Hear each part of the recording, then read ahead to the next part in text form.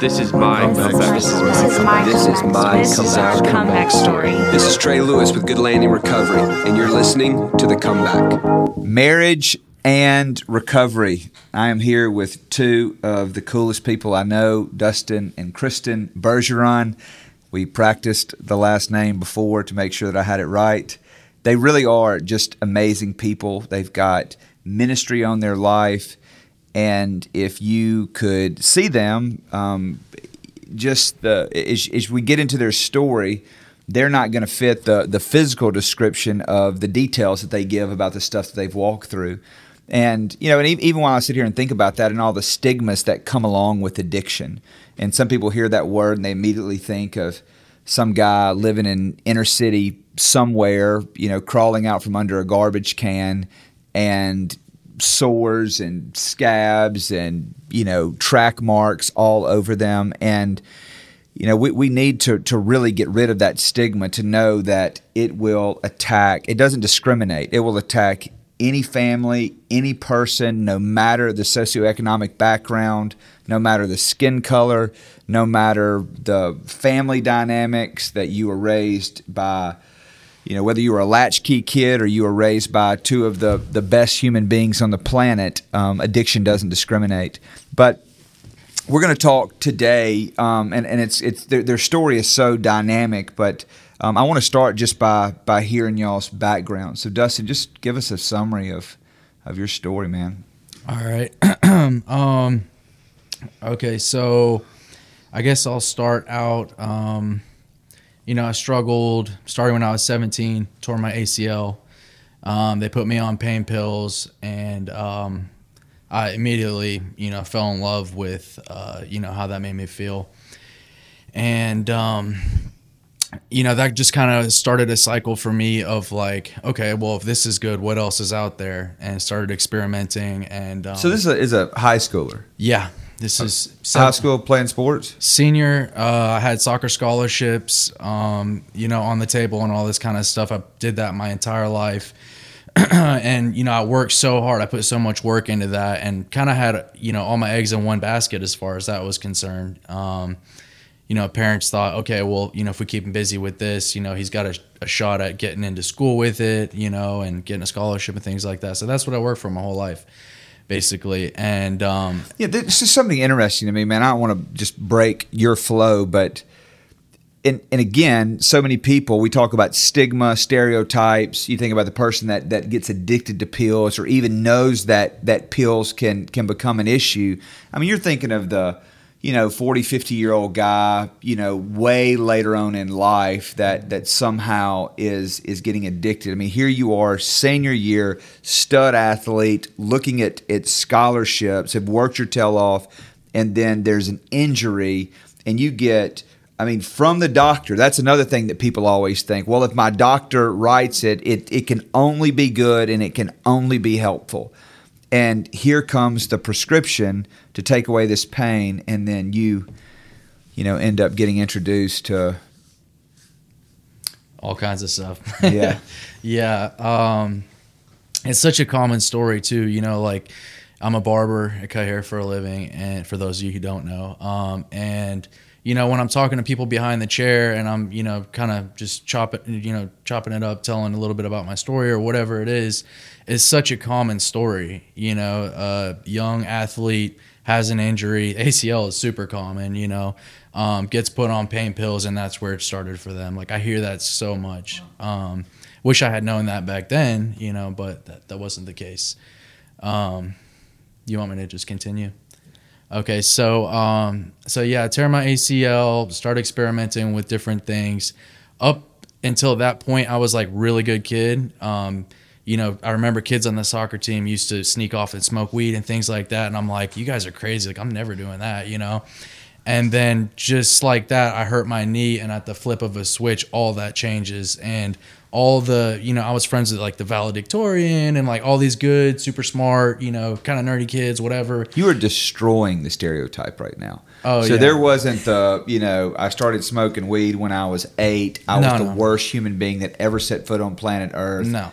I was like no signs of it. No, I was like the best kid, like I like to think that, I was a very generous, loving, kid growing up, just super friendly and just happy kid, you know what I mean? But, so yeah, that happened. I just flew off the rails. That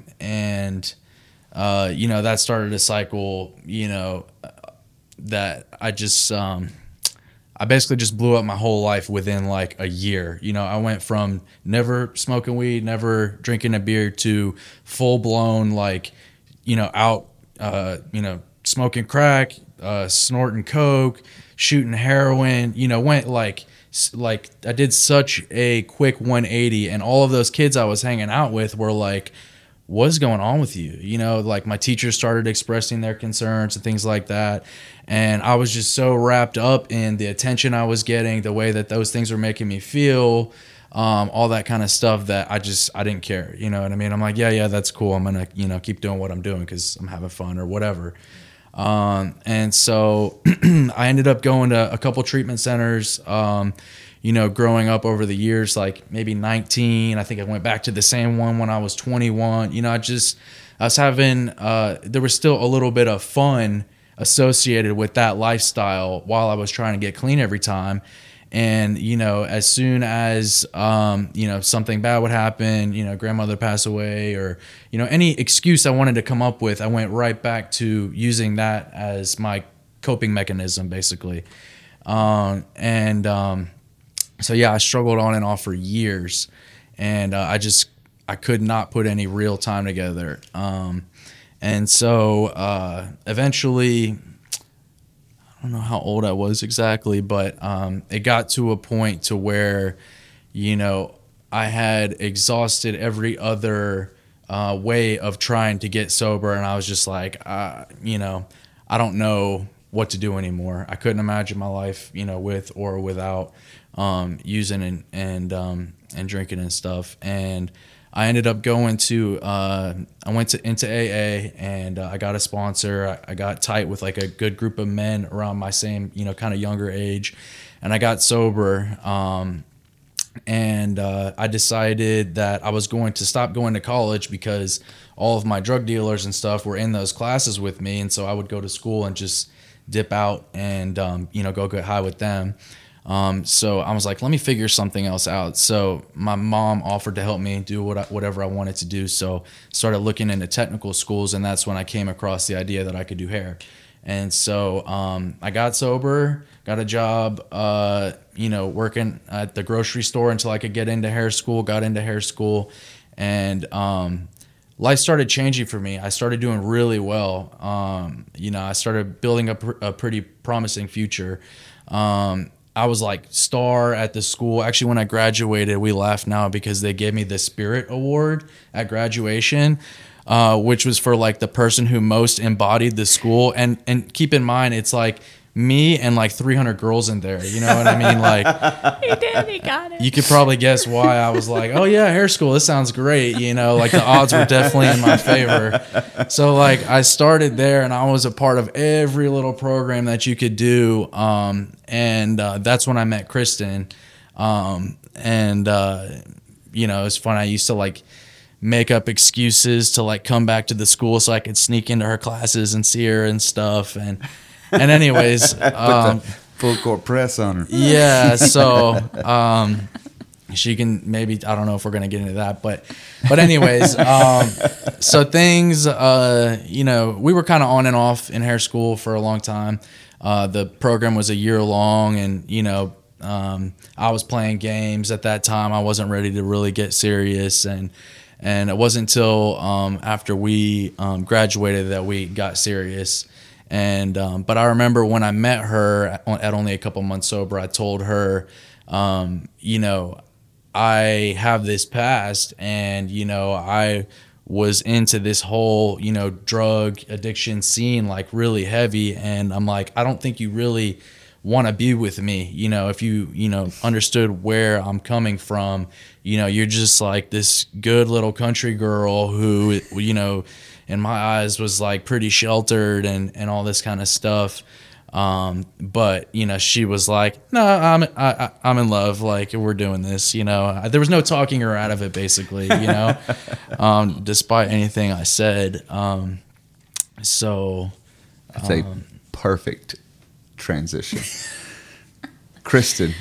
Oh, okay. So, like Dustin was saying, we met while we were in hair school, and it's kind of funny because when he told me that he goes to AA and he was in recovery for addiction, I was like, I don't understand what that means. I'm from a small town in North Georgia, and so like I was pretty sheltered somewhat, and I didn't know what a drug addict even was, honestly.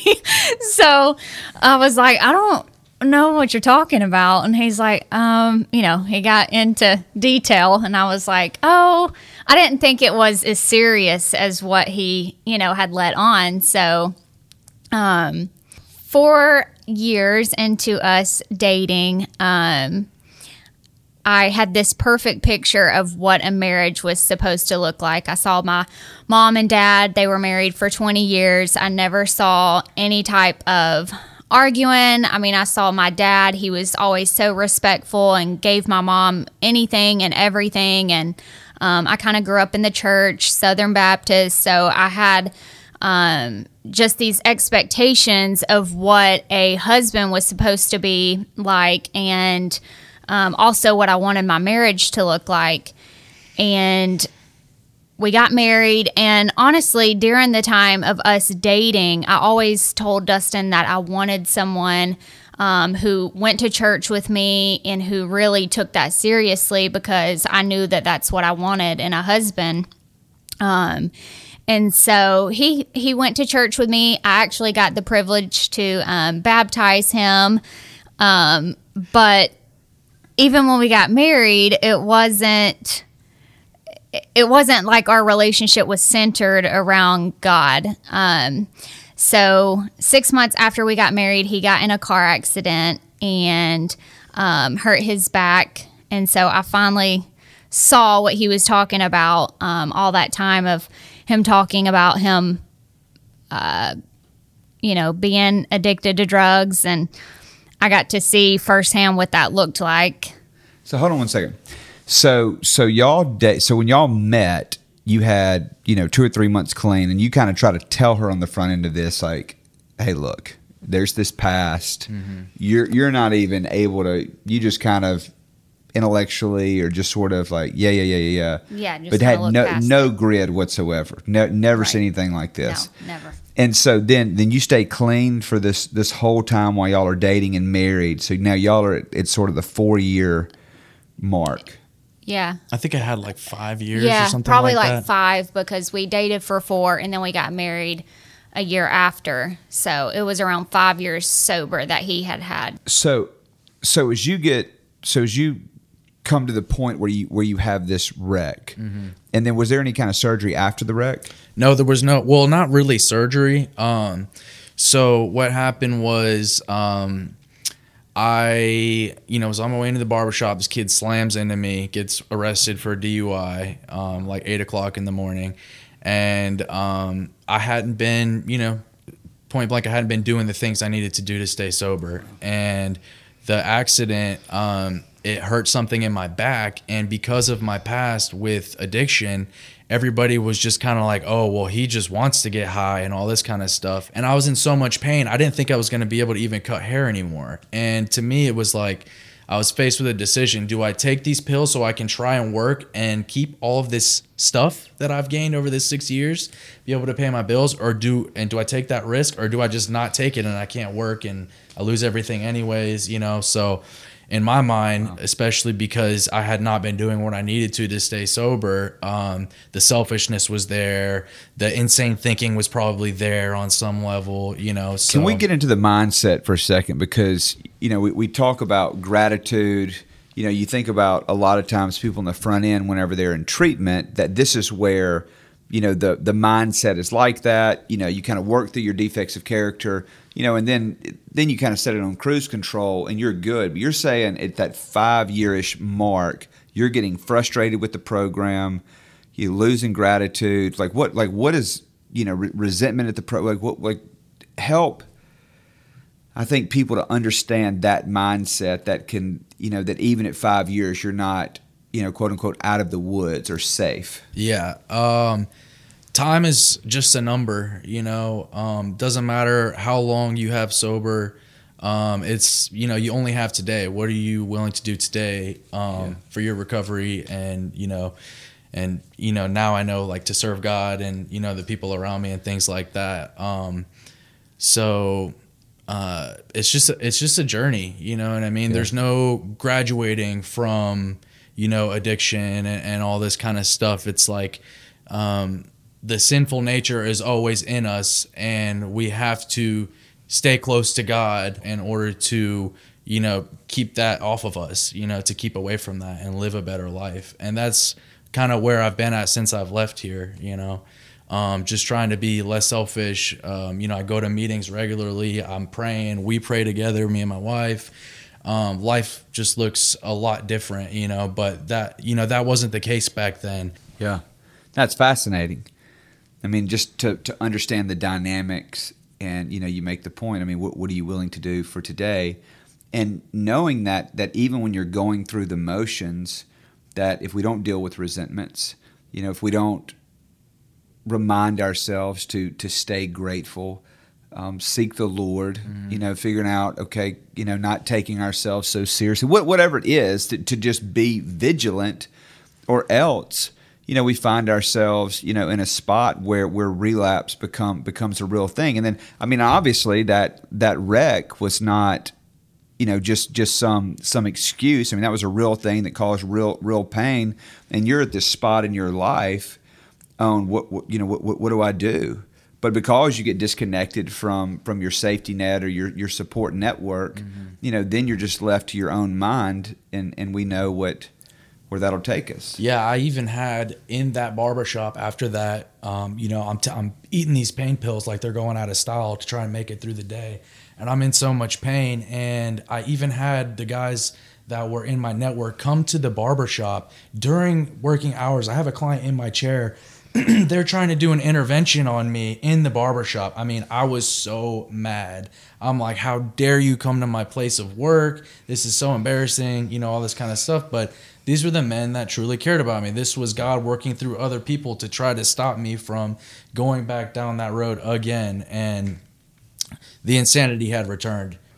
Just a side note to all of my would-be interventionists, I probably wouldn't go to somebody's work with the client there do that. Oh my but gosh. Thank God they loved you and they were willing to come and meet you. Mm-hmm. So, well, I will say because he was taking pain pills, but he would run out of pain pills so frequently that there was a time where he couldn't get his prescription because doctors was just handing it to him. He had a prescription for pain pills at the time when he got in a car accident. So he had like a month before his next prescription, and he had taken all of these pills that he had just got in like a week.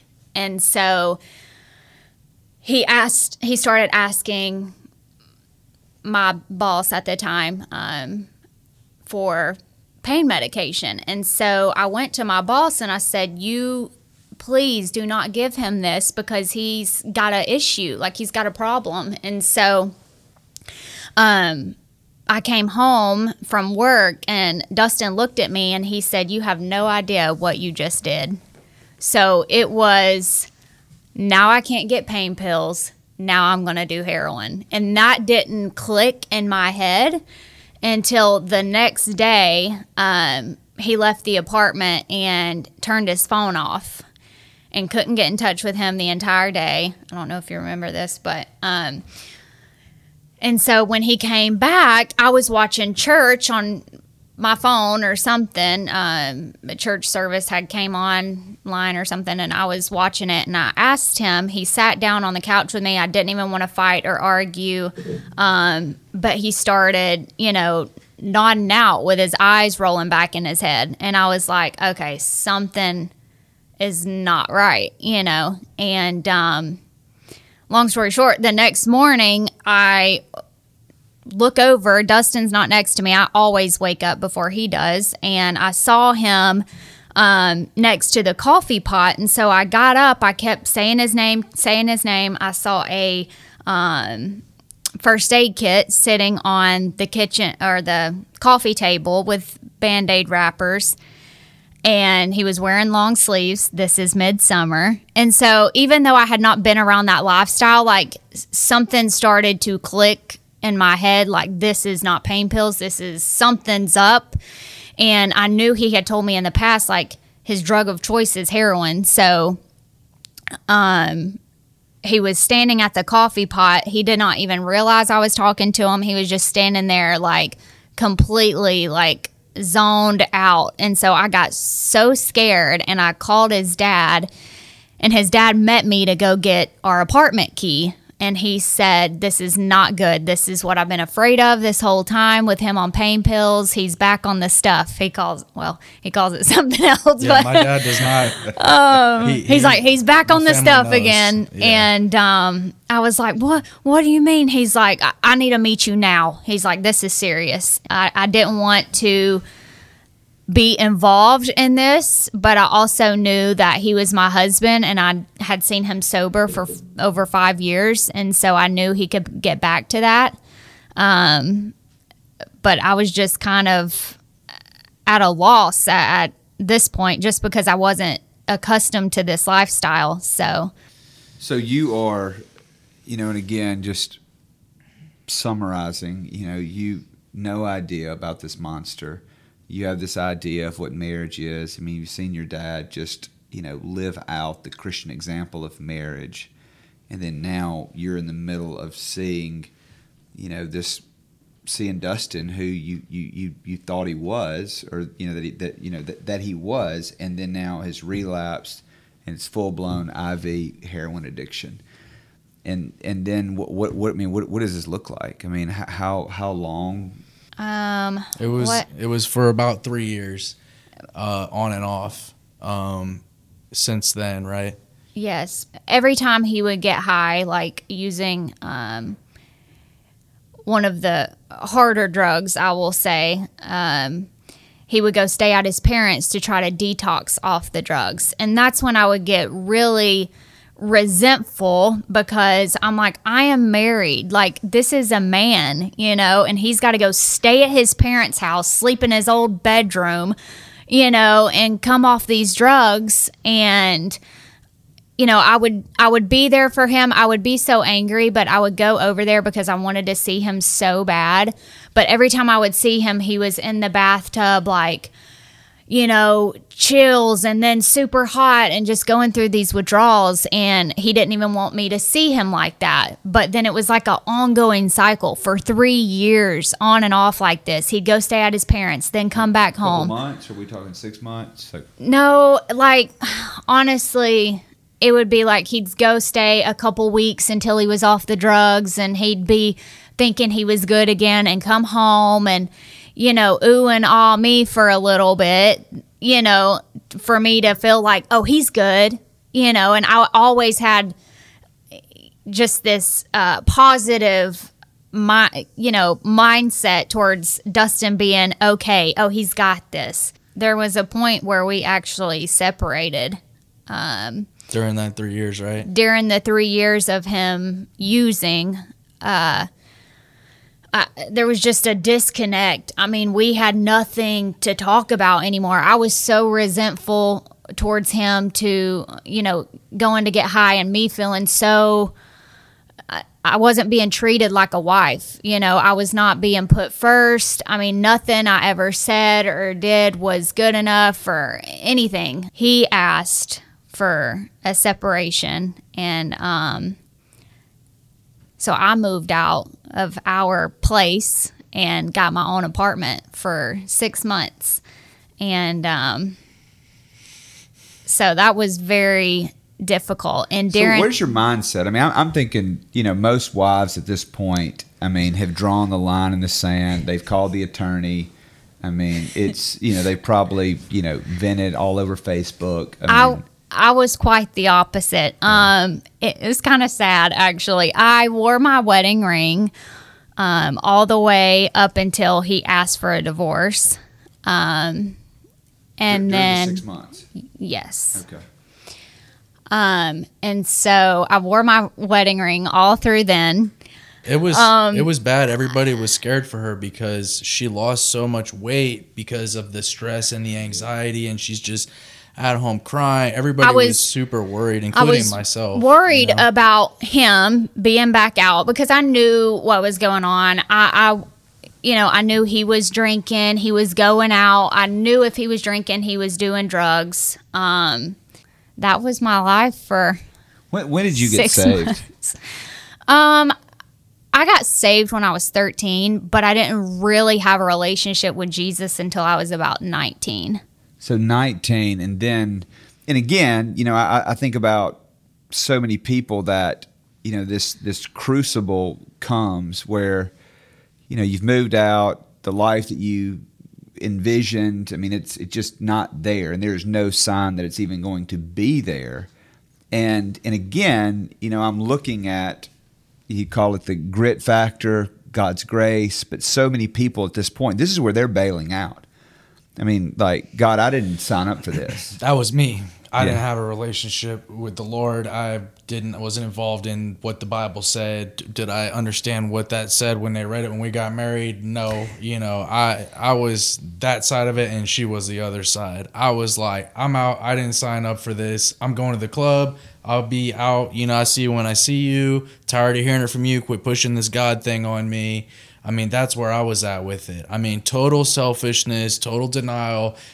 All the blame is on her. I have nothing to do with this. Why can't you just let me live my life and not force this on me? That's where it was at. And I was the one. I filed for divorce. I made her come to the courthouse with me, fill out the papers. Meanwhile, she didn't want anything to do with that. She didn't want to give up on the marriage. We ended up coming, 2 days before the court date when we were supposed to actually go before the judge and get a divorce, where something in me decided to come to her and say, I can't follow through with this. And she, being where she was, agreed, So that's when we decided to give it. You're still getting high though when you're. What's that? I don't know. Yes. She knows better than me. It was during that season. Yes. Yeah. And so y'all get back together, like move back in? Yeah. Get back together. I moved in with her in her new place that she had gotten. Leading up to the more serious part is how I think we were in a 1-bedroom apartment. That's what I had moved into. 1-bedroom apartment, super small. So Dustin moved all of his stuff in, and we were like, we're busting at the seams. We need to rent a house. I'm like, maybe if we get a house, even just renting a house, it'll make us feel like more like a family. As soon as the lady sent over the rental agreement or the contract or whatever, Dustin was in the house and in the apartment trying to pack stuff up, and I said, why is your pupils so tiny? And that's like when I started realizing, like, okay, he's doing drugs outside of the house, like when I'm not going to be around or whatever, when he doesn't think he's going to be around me. But at this point in the night, he, I guess, was either still high or just took something, but his pupils were so small, he was packing stuff up like nobody's business. I said, I don't know, I'm just feeling like I don't need to sign this lease. I really felt like on my heart, God was saying, do not do this, like move into this house, And I was like, nope, I'm doing it, got my man back. I got to move into this house. And so moved into the house. I'm thinking, okay, we're going to move into a house and everything's going to be better. No, it got worse. And that's what, just even getting in the weeds and the details of this is because, there's ways to say this, and then there's ways, right? And so, you could easily be like, it's just kind of a rough time. And the person that's going through what y'all have been through could just say, there's no way that it's crazy like my situation. Mm-hmm. And I think that's why it's so important that some of this stuff is is revealed, that it's talked about, because the people that are in these horrific situations, like you said, the majority of people have already thrown in the towel. But I don't know if, it was just this ideal or this, covenant that you really understood, covenant and what it meant for marriage, that it was it's for better, for worse. There was no backing out of this thing.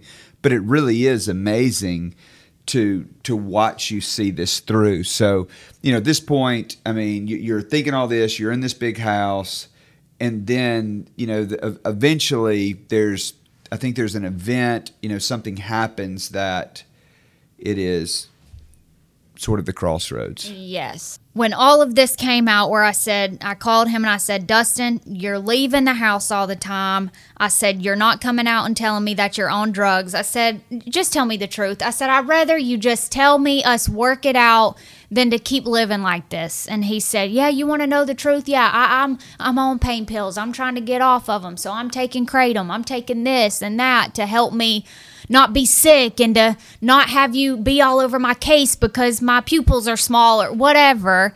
I was wearing myself down. My emotional, mental, physical health was really like on the brink. And so got his car keys. What'd he do? Oh, I'm going to do a haircut. Oh, okay. So that was his excuse every time he went to get drugs. I'm going to do a haircut. So he went, came back, and it was the dealer's haircut. Well, either way, he didn't. I knew you were being honest. he didn't deserve a haircut. So he came back that night or came back during the day and was there for just a little bit and decided, I'm going to the store. So we lived right down the street from the store, like, one of the gas stations. We could walk to it. And so he was gone for an hour. And he came back and I said, why were you gone for an hour? The store's right there.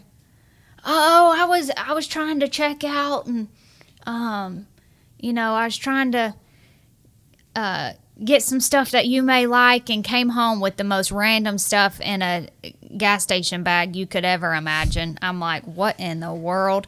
Anyways, so he sat down on the couch and started eating something, and I looked at him, and I, honest to God, saw a demon inside of him. It was like I've never in my life seen something like this. His eyes, his face, everything was just so red. And I just started crying, and I was like, I cannot be in this marriage. I can't do it. And he looked at me and he said, you're never going to leave me. And he got up, went to the bathroom, and not even a couple minutes after he went into the bathroom, I had this overwhelming feeling of I needed to go to the bathroom. And the Holy Spirit, I feel like, just like lifted me off the couch. And I went to the bathroom. Dustin, Dustin, Dustin, yelling. And I heard him like aspirating. And I was like, oh my gosh, my worst fear is happening right now. So his parents lived at the time. We no longer live there, but lived about 3 minutes away. I mean, well, they got there in about 3 minutes. We called the paramedics. They got the door open, and as soon as that door flung open, Dustin just hit the floor, and he was completely white. He was had foam at his mouth, and I'm just thinking to myself, "Oh my gosh, I just lost the love of my life."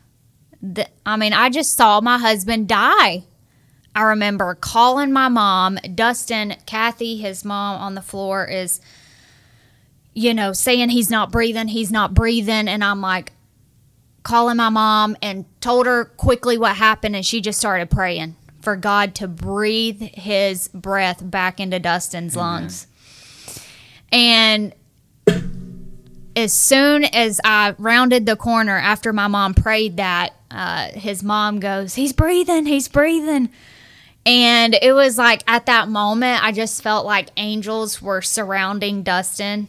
I remember going, he was at the hospital for several days, and, I'm taking a shower, and I'm like, just looking up, like, what do I need to do? Like, I just feel like I really don't need to be in a marriage like this. And God just like spoke to me and was like, you're not going anywhere. You're going to be in this with him, and I'm going to get you guys through it. So, I got a couple things to say about that whole situation too, kind of from my perspective. There's a couple little things that weren't really touched on, like, kind of right before this had happened. At this point, I'm not just doing heroin, I'm doing all kinds of stuff. And, I went down to meet my dealer downtown, and this is during COVID. I'm meeting her at a Burger King parking lot that's abandoned in the middle of the hood,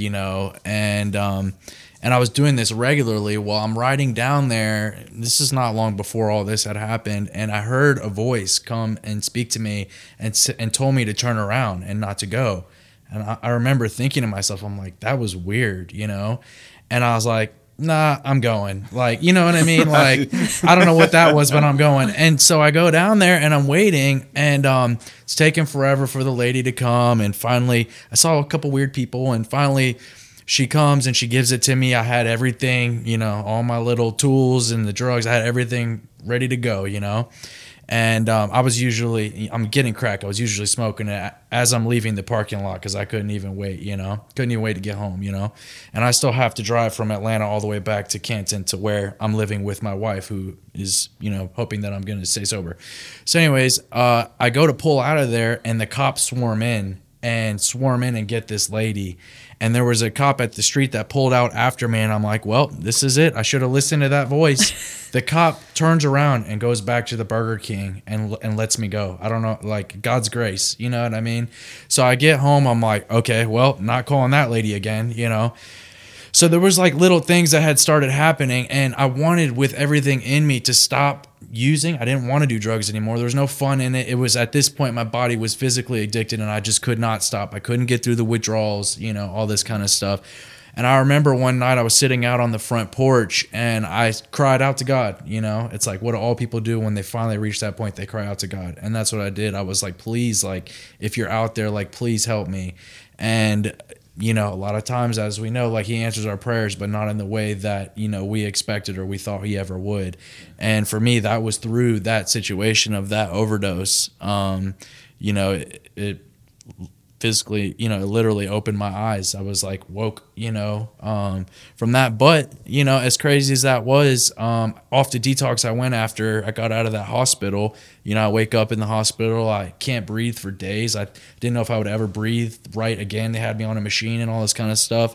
And most people, you would think that after that would be the last time. But for people like me, the consequences and, things like that don't really matter. And so it wasn't long after that I got out of detox, and it was like a week or two? About a week later. A week later, after detox, he went to stay with his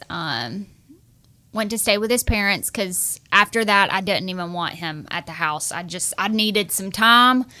I didn't feel comfortable with him there. So he stayed at his parents, and trying to still detox, even though, he was at detox for just like 3 days, and he was not all the way off the drugs then. So he went back to his parents, started detoxing, and he just was like, he called me one day and he said, I'm going to the hospital. He said, I've got to check myself in. I got to get medicine. He's like, I cannot do this without something to come off the drugs. He said, and if I don't get medicine, I will be doing drugs again.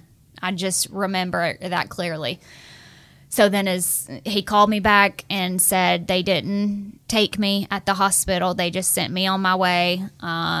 So I guess I'm going back to my parents' house. And he was like hurrying me off the phone, and I'm like, something is not right. And soon after that, I get a phone call.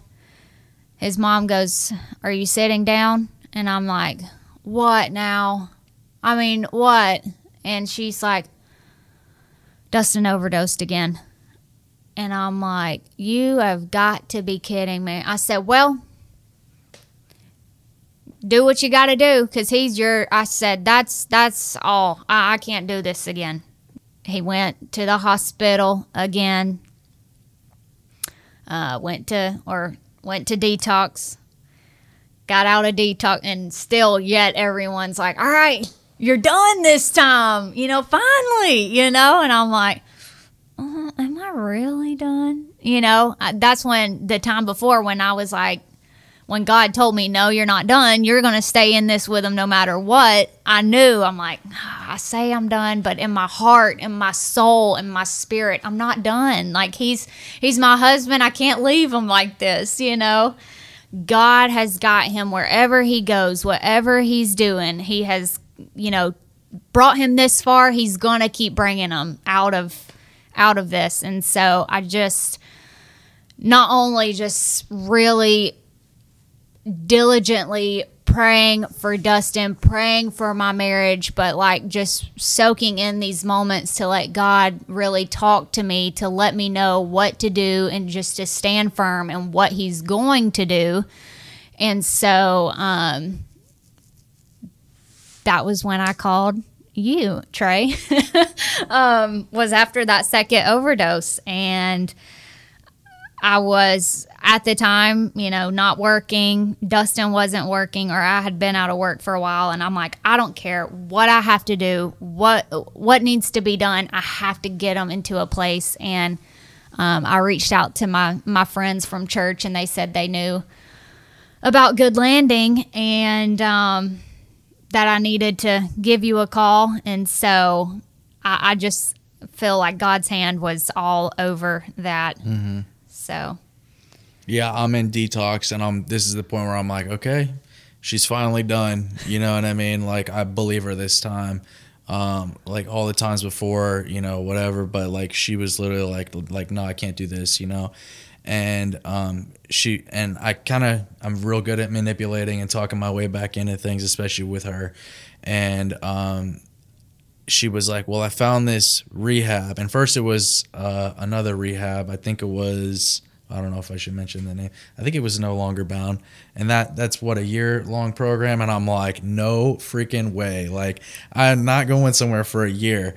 Well, I had been researching before I even reached out to my friends from church. I had been researching because I'm like, okay, I got to get them some help, So I started researching different rehabs and just figuring out, trying to figure out what in the world to do with him. And that's when my friends gave me your number. And so I'm like, babe, I found this great rehab. Like, I talked to this guy. You're going to love it. I'm like, you got to go. Like, that's your only option. Like, you got to go.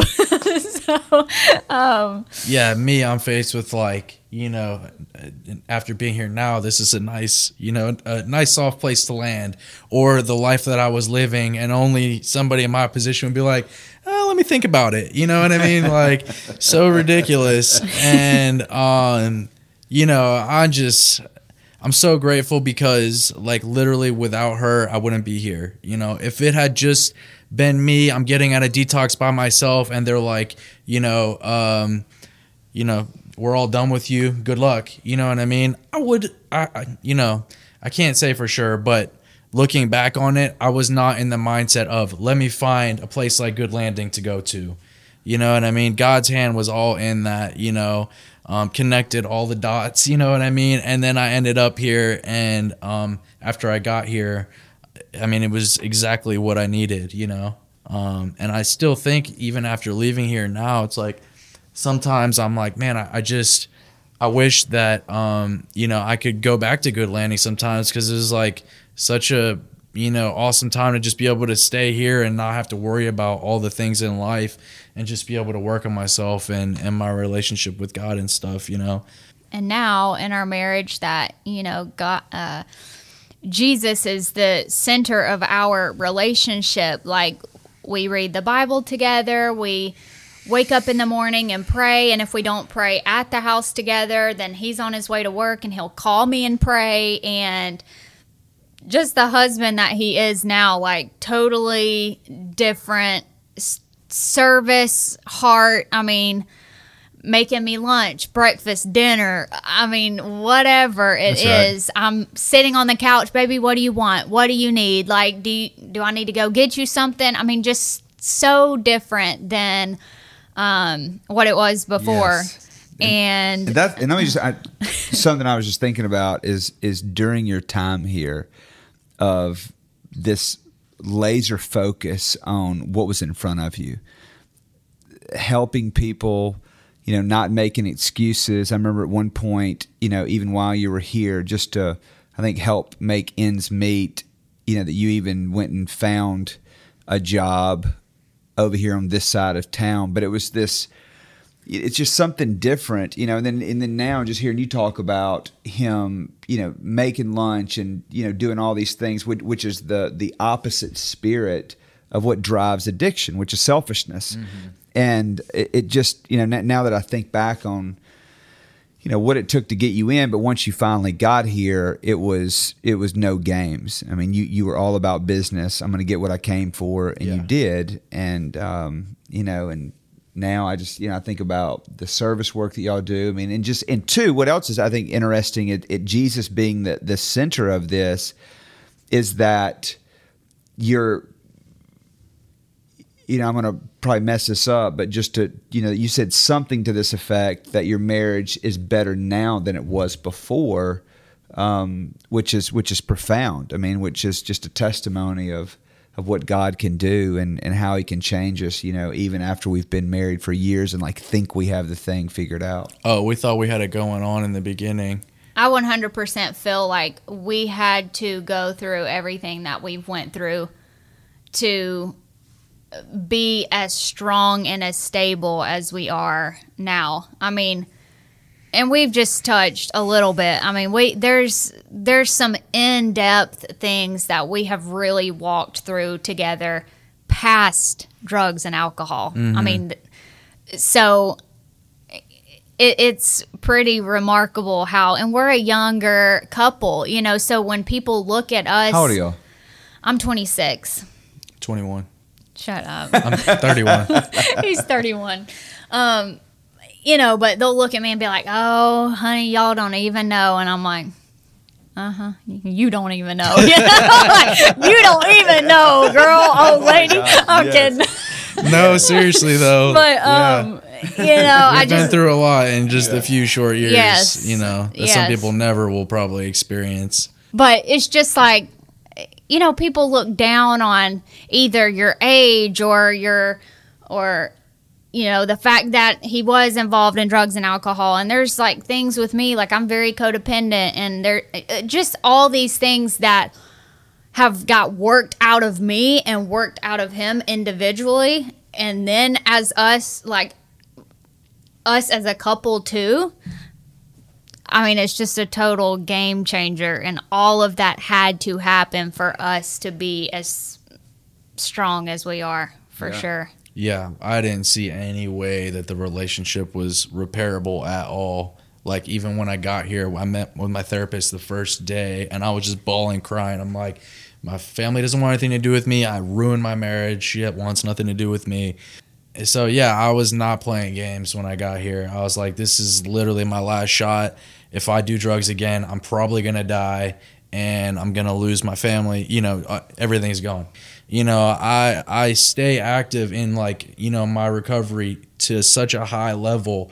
My sponsor's like, you can add stuff, but you can't take it away. You know what I mean? That's my expectations, So I'm always doing stuff for my recovery to make sure that I'm in a good place, mentally, spiritually, not so much physically. I'm working on that, but that's what it takes. You know what I mean? In my experience, for me, that's what it takes. It's true, man. Yeah. Yeah, an investment. And, and not that you necessarily let up down the road, but on the front end of where there's this season of consecration, everything's black and white.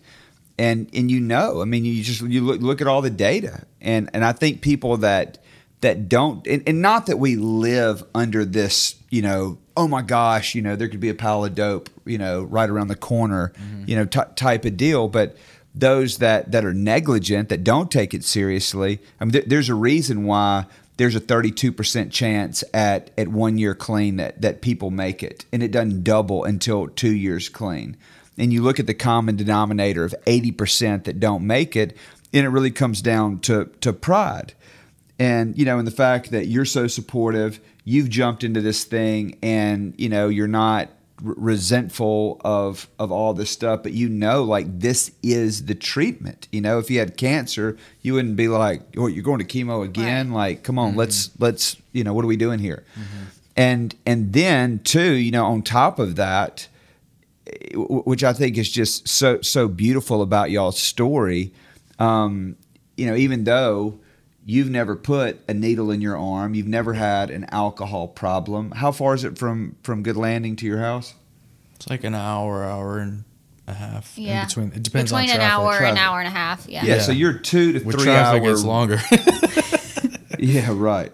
So you're 2 to 3 hour round trip, and you're driving over here to pour into girls that are struggling, women that are struggling, that you don't even know. Talk to us about that a little bit. Yeah, so I've been wanting to get into a Bible study for a long time, leading a Bible study, and I felt like this, after Dustin graduated from here, I don't know, I just felt like this was a perfect opportunity to, share my experience, for maybe the girls to see what it's like for their families, and also just, Jesus can restore anyone, anytime. I fully believe that. And so to see all these women that are here, and I just get to, experience going through the Bible with them. And we've been going through Proverbs. We've read 14 chapters in Proverbs, and then did the book of John last week, just John 14 through 16, because I really wanted anyone who didn't know Jesus, I wanted to really focus on John chapter 15, where it talks about how Jesus is the vine and we are the branches, and how we'll produce fruit if we're connected to that vine. And so just really telling the girls how important it is to just have the Holy Spirit dwell in us and just really rest in God and rest in who He is. And through that, 2 people accepted Jesus last week.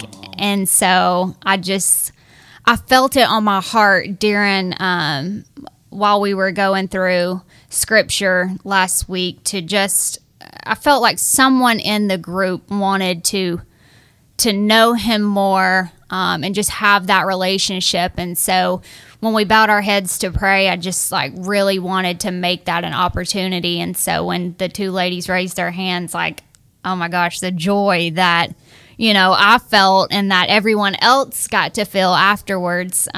She was preaching all night after that. Was oh my gosh. It was super cool. So Yeah. Did you get saved again? I got saved. I got baptized. Her whole family. My whole family that night, I'm like, all right, about to preach to y'all. So, no, it was... My mom called me to kind of catch up, and she stole the phone and started preaching, and my dad was in the background. He got preached to.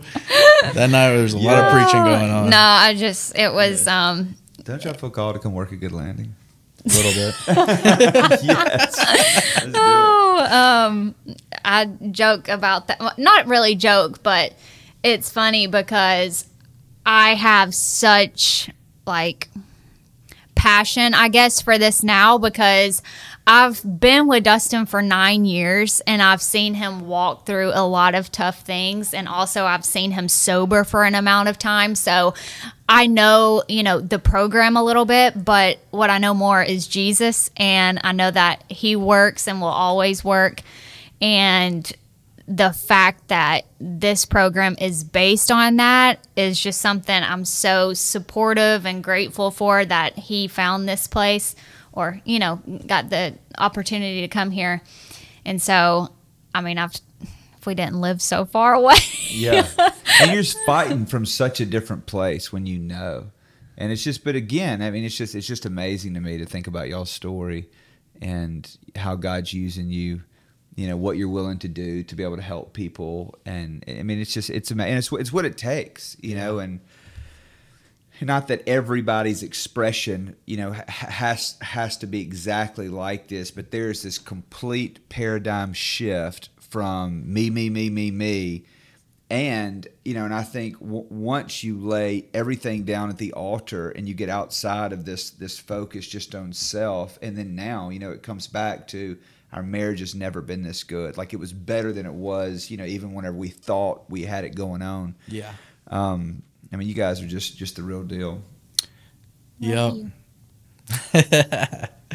Love you too. Well, it's been awesome. And again, I mean, just y'all are dynamic. I mean, we hit, focused on ministry. I feel like is what we thought we were going to focus on, and that was definitely a part of it. But there was just so much in there, and I can't wait to listen to it, share it with our community and all the people that are going to listen to it, and we'll do it again. Yeah, I hope that it helps some people out there, so.